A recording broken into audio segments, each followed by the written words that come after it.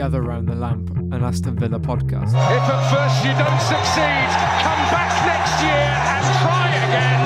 Aston Villa celebrate the pleasure of promotion to the Premier League. Well, as soon as Jack Grealish was made captain, the script was written. Him lifting the Championship trophy, getting his boyhood club to the Premier League. He will always be Aston Villa's Jack Grealish. Can he swing this one in? He can. Into the Hello and welcome to the Gather Round the Lamp podcast from underagaslitlamp.com. Episode number 30. It's 30 something anyway. Now, you'll need to excuse me for not knowing what exact episode we're on, as I'm not your main man, Regan Foy. Regular listeners are probably tuning in right now and thinking, who is this geezer then? Well, I'm delighted to say my name is Ryan Pitcher, at Ryan Pitcher on Twitter, how original. And I'm here as an honorary guest of the show as Regan, alongside my favourite villain from across the pond, Mark Jarobi, are not available this week. But don't worry, we'll try and keep this as professional and on topic as I possibly can. And the reason I will try this is because I'm delighted to be joined by Dom Phillips, someone who I've worked with in the past and also delivered podcasts with. Go on then, Dom, give us a little intro. Well, hello, listeners. It's an honour to join you here for the Gather Round the Lamp podcast. As Ryan says, I'm at Dom Phillips CSGO. Dom Phillips, me and Ryan worked together at Heart of the Holt. We did some podcasts there. So it's great to be back on the podcast with you, mate. It's been a while. Rejuvenating the old ties, eh? It has been a while. In fact, before we crack on with all the Villa stuff, can I ask you something that I've always wanted to know? What does the CSGO stand for in your Twitter handle? Counter-Strike Global Offensive. It's the esports game I also do freelance journalism on. All right. I wish I knew what you were going on about. Anyway, let's crack on, as I'm sure the listeners are probably thinking, all right, what's going on here? So let's get straight into it, the heart of it, the real meat of it, the abysmal showing at the weekend at home to the Saints. Villa 1, Southampton 3. Now, I don't want to get stuck on this, as we've plenty of reaction on the social sphere post-game, but where did it go so wrong for the Villa, Dom? In every facet, in every way. We've lost the last 4 games now, and it looks like we're regressing with every passing week.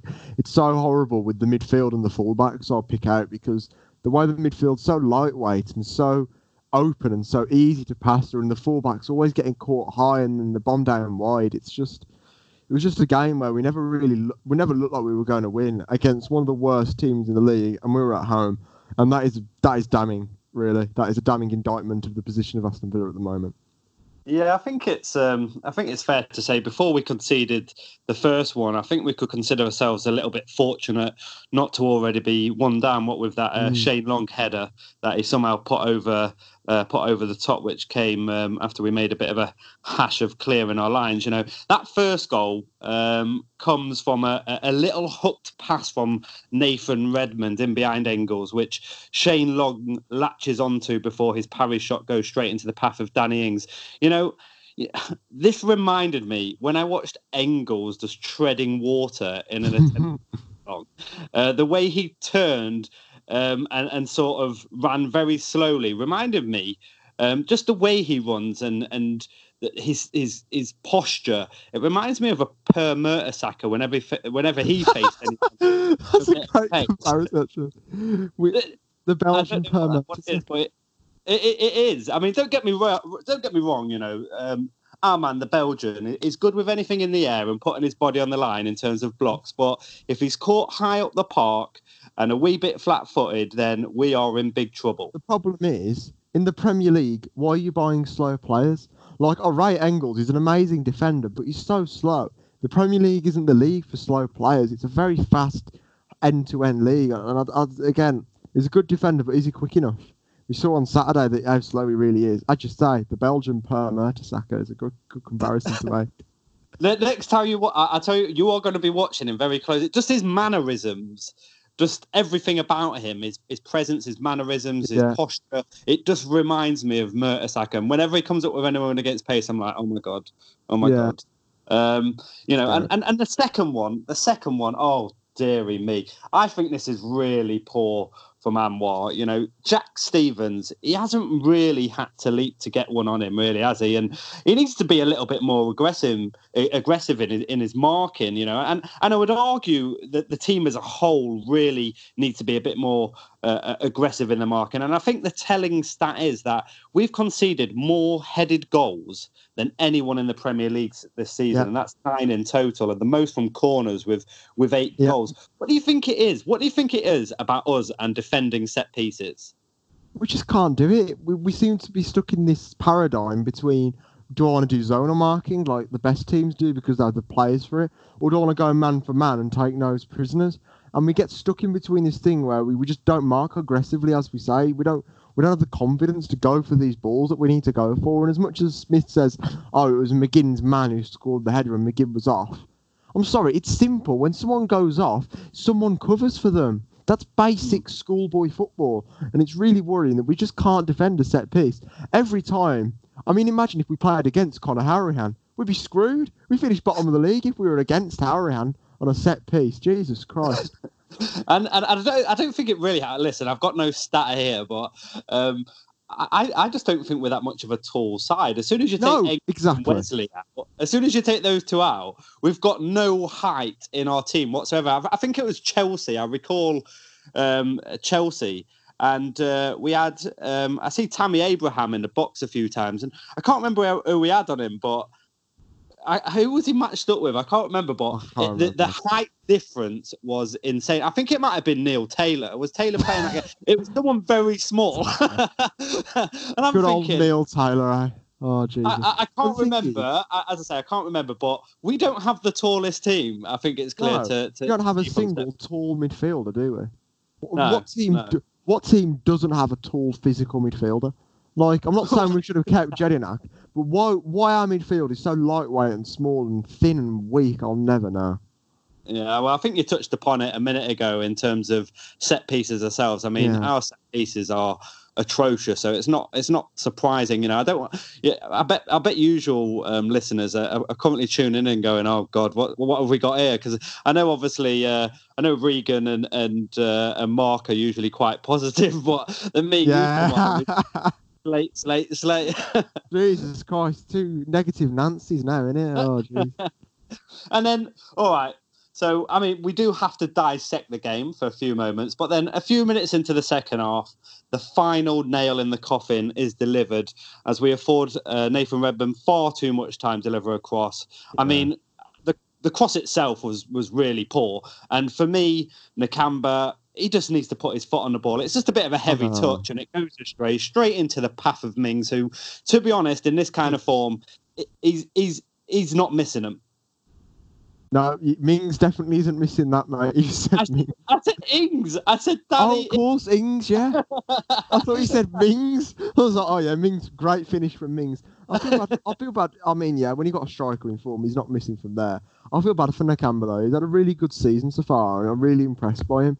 But he just gets isolated in midfield, and he makes a mistake, gives a goal away, and it's just really unfortunate.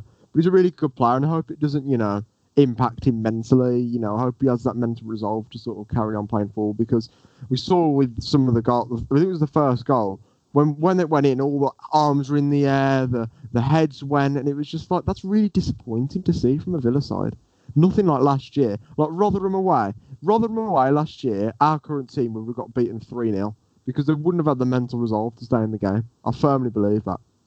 Very, very true. And it wouldn't surprise me if Danny Ings maybe got a call, if he stays in this sort of form for England next year, maybe as a third choice behind Kane and Tammy. Anyway, so finishing up the summary of the Southampton game, because, we do need to move it on. I'm going to call this little segment Wesley Watch, as he's still a hot topic of conversation among the fan base. Now, what did you make of his performance on Saturday then, Dom? I mean, it's hard to gauge Wesley's performance when he doesn't get any service. So in that essence, I feel bad for him. I think it's so hard with Wesley because I'll make it clear that I don't rate him personally, but he's obviously going to improve, and he's obviously going to need serves, and he's obviously going to need time. But there's a load bigger problems in our team than Wesley. Wesley's just a scapegoat, but in reality, the whole team's got a lot of questioning to do. I don't think he's particularly awful. I think I think against Norwich, I fancy him to grab a goal. To be honest, I'm fancying him to grab a goal against Norwich. Fingers crossed. We will come on to the Norwich Yeah. game. On a personal note, I think he looked okay and he showed some nice touches when he dropped deep to get involved. But again, he had nothing really to get on the end of. And I think this is more of a system issue, which again, we will come on to shortly. But the fact is, he only had 37 touches in the game. And that shows that there's something fundamentally wrong, that we still can't get him involved in the game. So on to the next thing, which I'm sure we are going to touch upon, the shape and the system in this.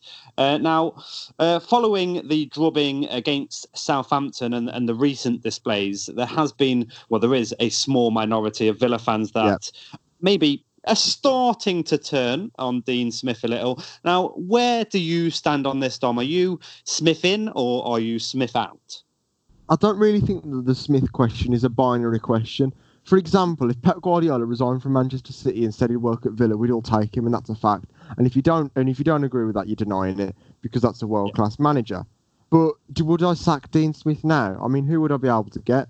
The only way that I'd be okay with Smith leaving is if we were able to get a replacement that is far better and has a clear vision for the future. For example, the likes of Rafa Benitez. I would take Rafa Benitez at Villa, because I think he's very experienced. He's done the league recently. He's snapped Spanish. We'll get on with Suso. We'll know the European market well. So I think Benitez would be a great manager. Even though we'd never get him, I'd love Pochettino as much as that's a pipe dream. I'd love him. But the thing is with Smith in, Smith out, who would you get? Because I don't think we'd be able to get Rafa away from China or Poch. There's no way we'd get Poch. It's not as easy as Smith in and Smith out, but he does definitely have a lot to be scrutinised for. I mean, I think what he did last season and the affection of that he has clearly for Aston Villa Football Club, I think that will afford him more time than most managers. Now, he's had more time than any manager in Villa's recent history because of how romanticised he is over last season. Yeah, but on the flip side to that, he less than 4 weeks ago he signed a 4.5-year deal. Oh no. Now, I think that tells us all we need to know in terms of the backing that he has from the board, and that they will.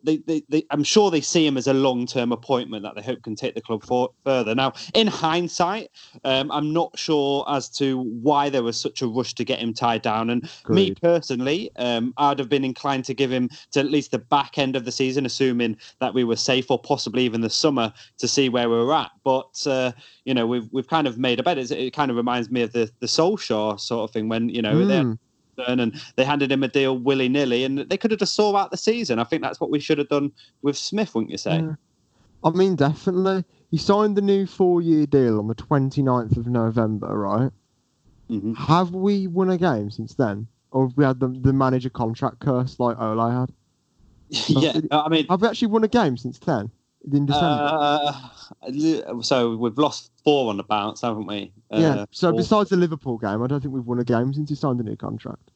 Yeah, I mean, when was the Newcastle game was just before my birthday. That was the 25th of November. Yeah, it was the 25th of November, the game. Yeah, the Monday night. And then we played United, so that would have been maybe... Wolves won it. Yeah, we lost to Wolves and then drew to United. So yeah, we haven't won a game since the 25th of November in the league, and that's nearly a month ago now. It's 2 days because we're recording this on the 23rd of December. That's bad. Yeah. That is very bad, considering we played the likes of Southampton. I don't think Smith does himself any favours in terms of, as the old saying goes, the definition of insanity is doing the same thing over and over again and different results. Now, prior to the Southampton game, I've said it, on social media, I've said it when I do the radio, we'd look flaccid, for want of a word, for a few weeks. Now, cast your minds back to Chelsea, Leicester, and Sheffield United, and ask yourself, how much did we really create in 4.5 hours worth of football? Despite scoring 2 goals in those 3 games, we created very, very little and shipped 8 goals. Now, it's obvious to me this 4-3-3 formation just isn't working. And it's at these moments, Dean Smith and the backroom team really need to earn their crust. Now, if something isn't working, then they really need a plan B or a plan C. And at this moment, it looks as though we've only got one plan. And if it isn't working, then why are we persevering with it?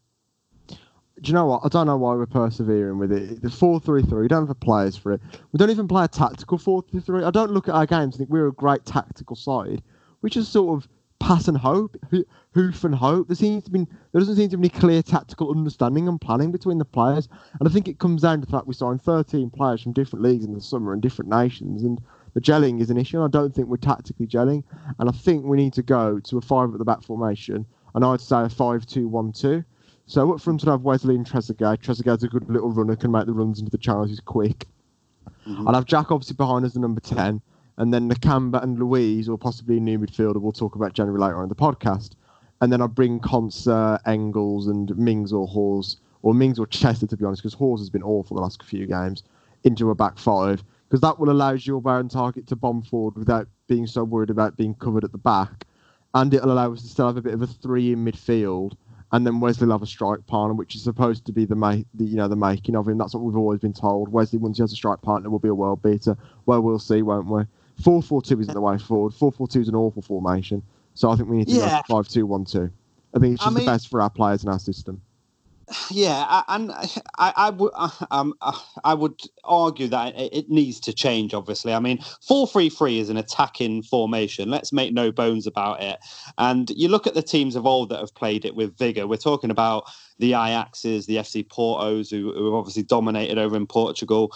And it's regularly used by some of the bigger clubs on the continent in Spain and Italy, and obviously over here, most notably, perhaps being used by Liverpool in England. But, And City, it's a great system to use if you have plenty of the ball and have the players capable of shaping up this way. But we're trying to do it almost like a no-frills way. It's pretty simple.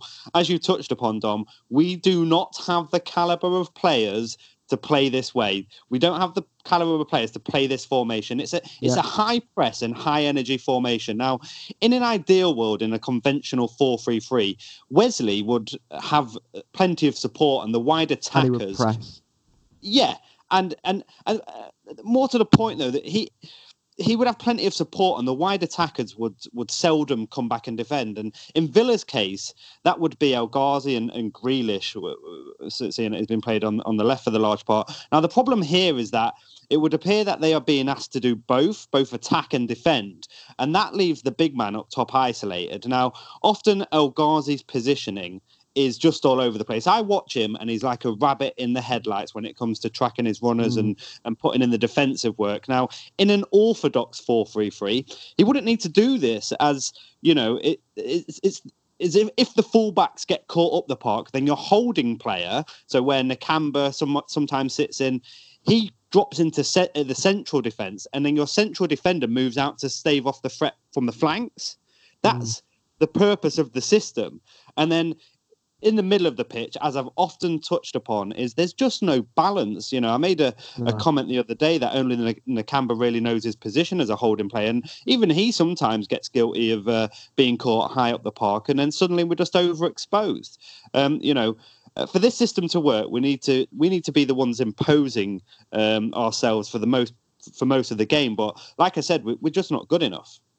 Just not good enough. Yeah, and I'd really like to make clear here, it's the fullbacks going too high. In the 4 at the back formation, you can't play wing backs that play so attackingly, and not we can't do this 4-3-3. We don't have the players for it. It blows my mind that he just won't change from 4-3-3. I can't understand it. He's so stubborn, and that's one of his biggest weaknesses as a manager. He's stubborn. He won't drop his favourites. He won't change the team, and he won't change the formation. He has plan A, and that's it. Yeah, I mean, and I agree. I think the problem being is who knows what they've worked on on the training ground, and games come thick and fast now. And now, for as much as like you, I'm not a fan of the 4-4-2. Now, the reason why I've recently suggested a 4-4-2 is because it's an easy system system for football clubs to adopt regardless. I mean, we grew up on it, and so everyone knows their positions. In my view, and I respect yours as well, I would play almost like a variant of yours in a 3-5-2. I would have liked to go into the season playing some variant of a 3-5-2. Not only would Wesley have support in and around him, whether it be alongside him or someone playing as a number 10 role in a number 10 role close to him, it would enable us to quickly shift to a flat 5 at the back if under sustained pressure, but also spring quickly whilst offering plenty of width when countering as well. But it's difficult at this stage of the season. Games are coming quick and fast, and if they haven't worked on it, then what can we do? Is it a case of perhaps going to a 4-4-2 and just hoping it works until it gets a little bit more time with him in the new year? Well, I mean, won't 4-4-2 be just as exposed because we won't have the extra man in midfield to break it up? We'll be the same. I mean, it's not as if El Ghazi and Trezeguet are going to play that deep and Gilbert and Target still won't attack. We'll still have the same problems with 4-4-2. We need the fifth centre-half to stop Gilbert and Target causing us to concede goals every week, because that's what it is. Mm-hmm. I understand what you say about the games coming quickly, and I think that's a very pertinent point. But I think at the end of the day, anyone can just say, look, 5-3-2. We're chucking a centre-back in there and getting rid of the holding midfielder. Jackie moving inside and one of the wingers is going up front. It's as simple as that. I think anyone can do that. And we can have our little weird variants of it if we want. But we need to do it. We need to have this defensive solidarity. We're conceding more goals than anyone in the league at the moment. We conceded them left, right, centre. In 8 of the last 9 games, we've conceded 2 goals or more. And that is disgraceful. Yeah, that is really, really bad. Right. Anyway, right, Dom, we've got to take a short break where after we'll be talking among many things. We'll be talking obviously about the McGinn injury and obviously still with Mings out for another week or two at least. And we're also going to be taking a closer look at where the defeat to Southampton leaves us and how both Spurs and Palace can really help us over the course of the next week or so.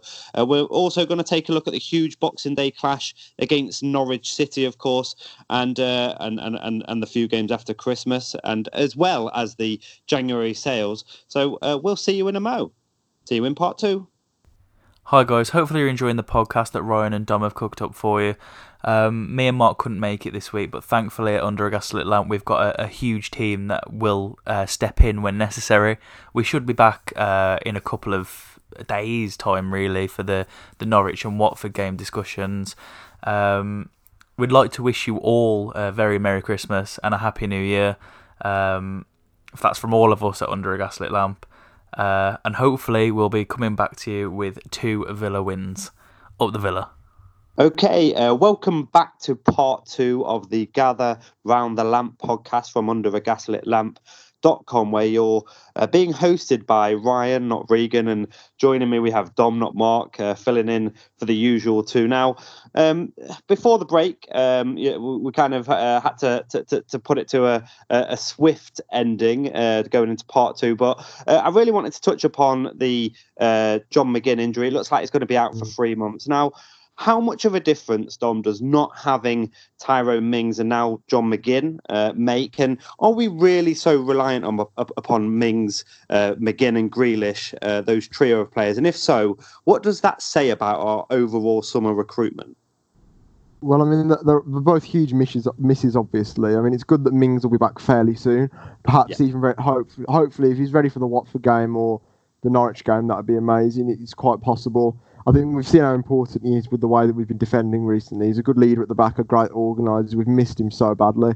Obviously, McGinn out for 3 months is such a huge loss. I know he's been out of form the last few games, but we know what he can do. We saw it at the start of the season, how good he is, and we don't have anyone better than him in our midfield. And that reflects our recruitment, because our recruitment over the summer, I've been really underwhelmed by it. I really don't think we've recruited well, and it's quite worrying. We've got a few good players in, but not enough. And Grealish, Mings and McGinn, the holy trinity of Aston Villa Football Club, it just tells you all you need to know. Jack Smith always tried to say that it wasn't a one-man team, but it's become a 3-man team this season. Yeah, no, I would certainly echo those thoughts. Now, over the past few weeks, Dom, we've been looking over that right shoulder of ours, and now we've finally dropped into that dreaded drop zone. The line has been swiped and we're now underneath it. There's a 3-point gap, and peering over the fixtures, it would seem that Palace and Spurs are the two teams that can really help us out between now and Oh, God, yeah. Yeah, I sent you over the fixtures, and you see that it's quite scary. You look at the fixtures for our relegation rivals. So Southampton have got Chelsea away on Boxing Day, followed by Palace at home and Spurs at home, and then Norwich have got us obviously, and then Spurs and Palace, and then obviously that's where it differs with bottom of the table Watford facing Sheffield United away, and obviously ourselves, and then Wolves at home. But yeah, they could actually do us a favour, really, couldn't they? Yeah, I mean, I've got a mate who's a Spurs fan, so I'll definitely be messaging him and saying, look, if you can do us a favour, beat Southampton, beat Norwich, that'd be great. But honestly, now that we're down in the 18th position, and you look at our next 3 games compared to those that we just listed, Norwich, Watford and Burnley, those are we've got to win those games and climb out of the relegation zone. But what hasn't helped is Watford beating United 2-0. That has not helped us at all. Watford getting that shock victory under Nigel Pearson with De Gea's gaff. It's just if Watford start picking up games and climbing out the relegation zone, and Nigel Pearson does a great escape, then I honestly It could have been so much worse, to be honest, Dom. I mean, you saw the way that Norwich played against Wolves, and you could say that they were very unlucky not to get, 3 points, let alone a point, from it. So it could have been much worse than what it was. But I said before the Southampton game that we needed 6-7 points really from the 3. So now we're leaving ourselves with Norwich and Watford before, obviously Burnley on New Year's Day. Really. I'm saying it. We need 6. I mean, Dom, how big is this game on Thursday against Norwich, and what do we need to see in order to get a result? I mean, the call game's a 6-pointer, but this is more than a 6-pointer. I'm not confident on the result at all, though. What we need to do is we need to sort out our defence, because Teemu Pukki and Todd Cantwell will have our defence on a puppet string. What we also need is Tyrone Mings to resurrect himself from the hospital bed and just play. We also need a Christmas miracle, because right now we don't look like we could finish our dinner, mate. Honestly, only Jack looks like he could score. I've got visions of Tyrone Mings in a hospital bed, almost kind of like the Undertaker from WWE. Yeah, exactly. and like the Return of the Mings. Oh, please. Oh, that would be great. Imagine, we thought he was injured the whole time, and then at 2:30 he just runs out to warm up in his full kit, starts doing his stretches, and then as it goes, it's Tyrone Mings, and the Undertaker music plays. Dean Smith comes out funny his fist pumps, and we think, oh, we're staying up now. Mings is back, come on. And then we get tonked.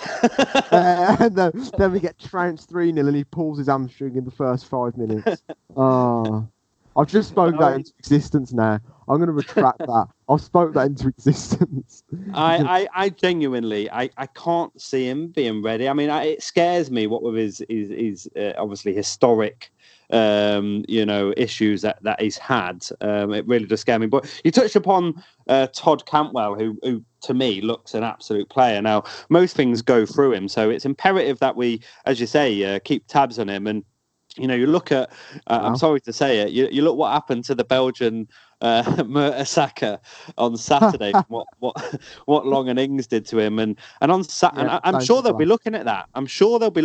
And I'll expect Teemu Pukki to edge his bets and stay close to him and use his pace to get away from him, don't you think?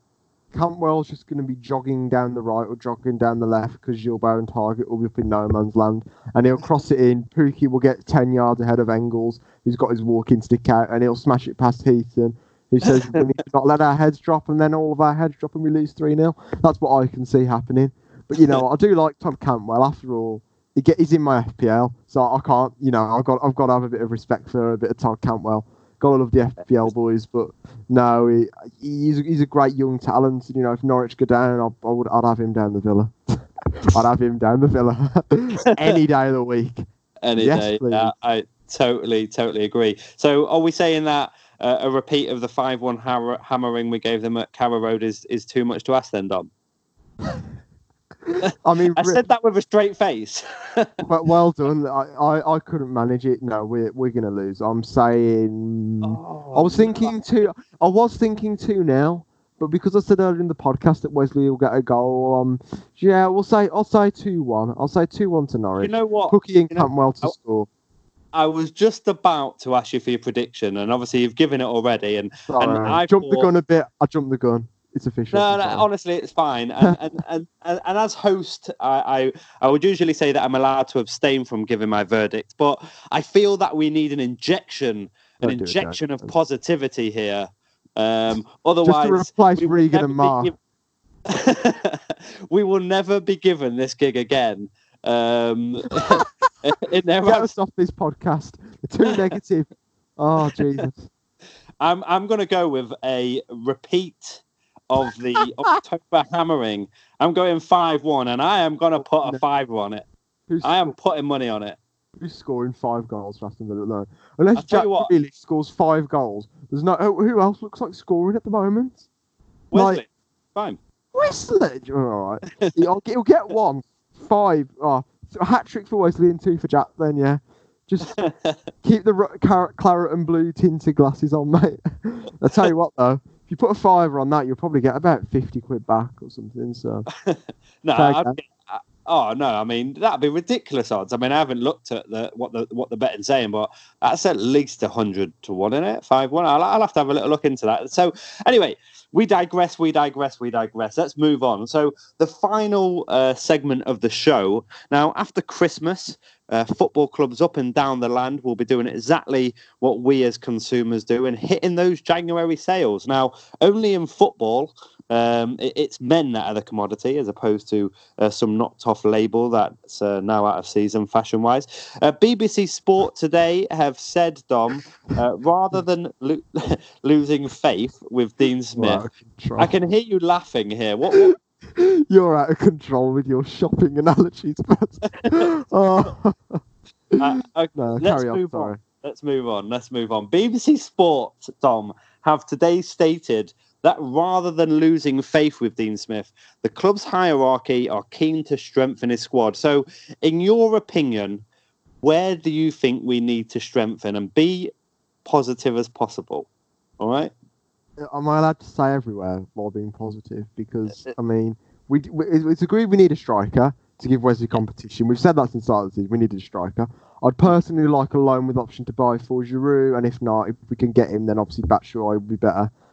Elsewhere, I don't know all my European players, so all the football nerds can help me with the scouting on that.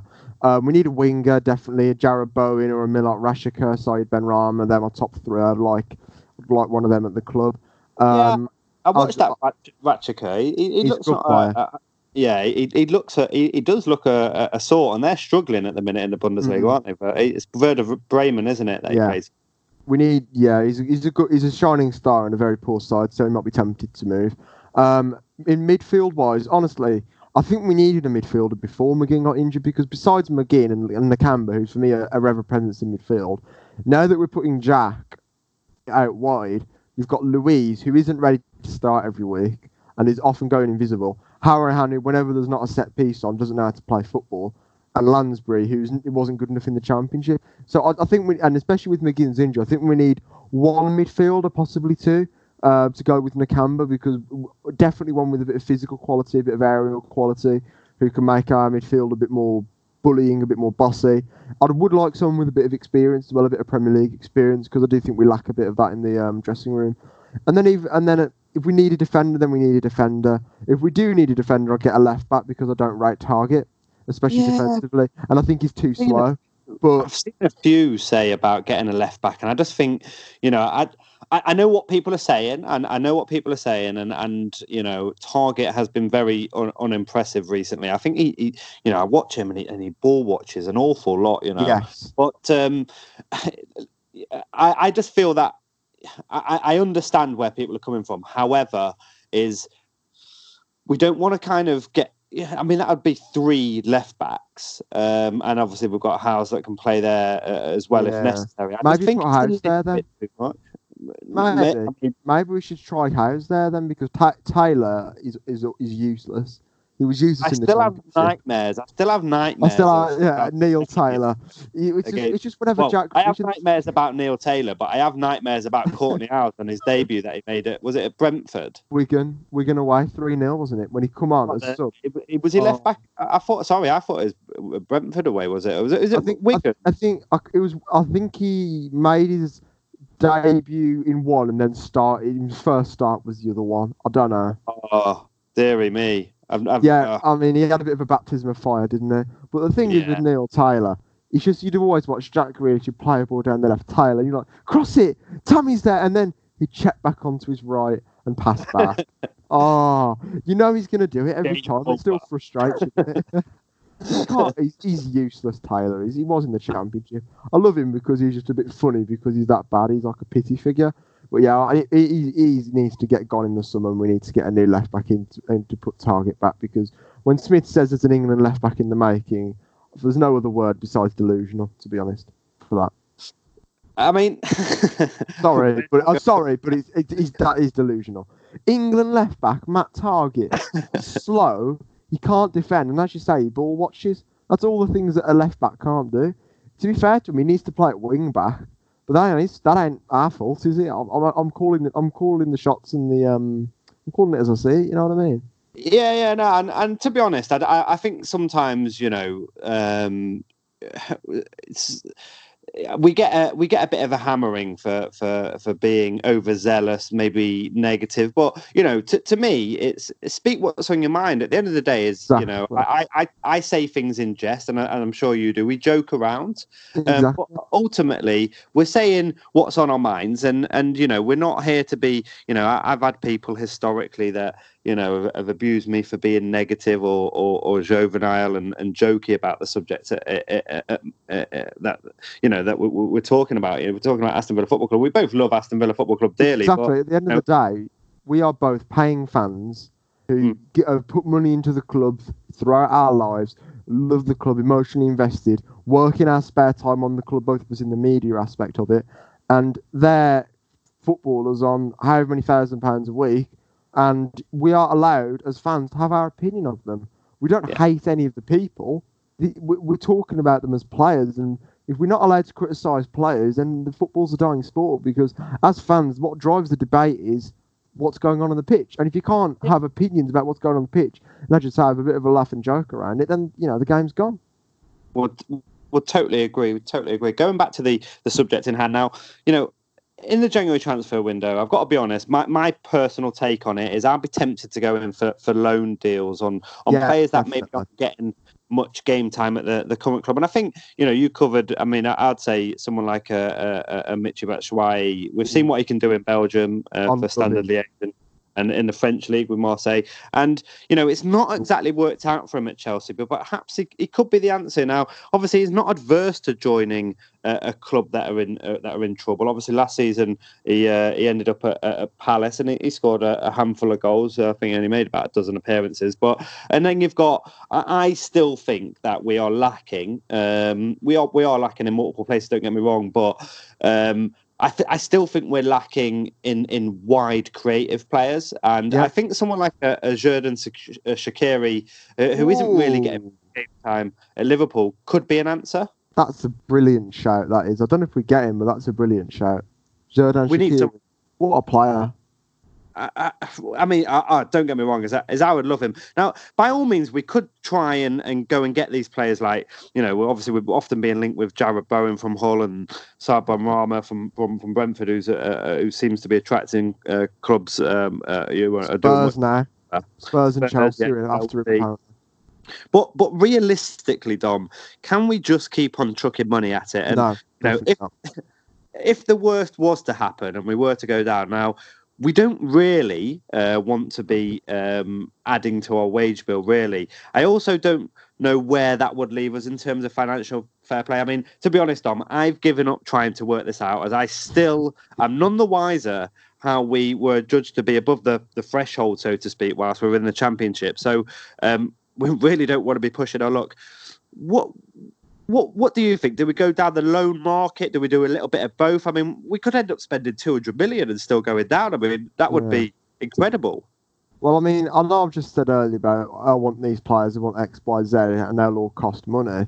But you do make the pertinent point that financial fair play is a worry. Now, I would add that our chief executive, Christian Purslow, was one of the main people. He was one of the architects of FFP. He knows this system inside out. He's one of the biggest FFP experts, and he's running our finances. So I feel safe from FFP, but I wouldn't be surprised if we dipped into the loan market. And as you say, Batshuayi, Giroud, Shaqiri's a brilliant shout. We use the loan market. Some of our best players have been loan players in the past few years. We have to use the loan market. We've managed to get options to buy on that, and we need to use that. We need to exploit that because they've helped us in the past year or so. And I don't know why we strayed from it in the summer. Oh, can you imagine though, Dom? Can you imagine, right? If we imagine this scenario, right? So in January, for whatever reason, we choose to go and spend another 50, 60 million, right? And that would push our spending up to, let's put this into real terms money, not including wages, just transfers alone. That would put it up to almost 1/5 of $1 billion in 2 transfer windows. Right, hang on. And then we go down. Can you imagine all of those Fulham fans? Oh my God! All the Wolves fans, Blues fans, Albion fans. Oh God! Oh no, that would be the worst thing. And then What would happen then? Jack Grealish would go. John McGinn would go. Tyrone Mings would go. That when those 3 players leave Aston Villa, I was on a radio show last night, and I said, if Jack Grealish goes, we were on about in January, but if Jack Grealish goes this calendar year, well, yeah, if he's going January 2020, I'll count it as a decade. But I said it would be the worst moment of the decade as an Aston Villa fan, and I know that's a bad thing to say, given we've had a bit of a torrid time this decade. But I honestly think, because of how positive we've been and how integral he is and how much we love him, if we were to lose Jack now, that would break the heart of Villa fans. It would break the team's resolve. It would break the club. Yeah, it wouldn't happen in January. I spoke to someone at work about this recently, and they were giving it large. I think it must have been a United fan. Don't know really what they give it large about. Top 6 fans, we can have every player that we want. No, you can't. Shut up. Yeah, exactly. But they were talking about Grealish and such, and maybe nabbing him in January. I said, look, he won't go in January, and absolutely categorically no way. Even if we went down, I don't think he would really want to leave, but he would have almost no choice. I genuinely listen. If we went down, for example, I pray to God that we stay up. If we went down and he was to remain a Villa player, it would be an absolute miracle. He would go. He said last season, didn't he? He said, if we don't do it this season, I'm going to have to go for the good of my own career. And in a way, as a Villa fan and a human being, I'd want him to go. Part of me would want him to go because he's a Villa fan. He's from Solihull or whatever. He's one of ours, and I want him to go and succeed and get to the top. And we love him so much. I want him to do the best for his own career. So while I'm obviously Villa through and through, a little part of me just want Jack to do what's best for him because he's my favourite football player. In my head, I've kind of got, as you're saying that, I've got kind of like Culture Club. Do you really want to hurt me? Playing in bed. Do you really want to? Don't. I can't do it anymore. I just can't do it. That would be 70s depressing pop music. If Jack Grealish went, sounds like a great idea, mate. I'm a little bit older. I'm not saying that I was born in 87. I think that would have been more 80s. But I had that vision in I was playing it and I just had to. I was almost crying here. I was almost crying. Now listen, we're running out of time, Dom. So I'm gonna have to wrap things up. It's been absolutely top draw speaking to you again. And as I say, people out there, don't think we're just, we've had plenty of laughs, haven't we, Dom? We've had plenty of laughs. All we can do is entertain. We're entertainers at the end of the day, just in the media industry. Exactly. And and as I say, just take it all with a pinch of salt. And I hope you have enjoyed listening. And it's been a pleasure, as I'm sure Dom would agree. It's been an absolute pleasure to do.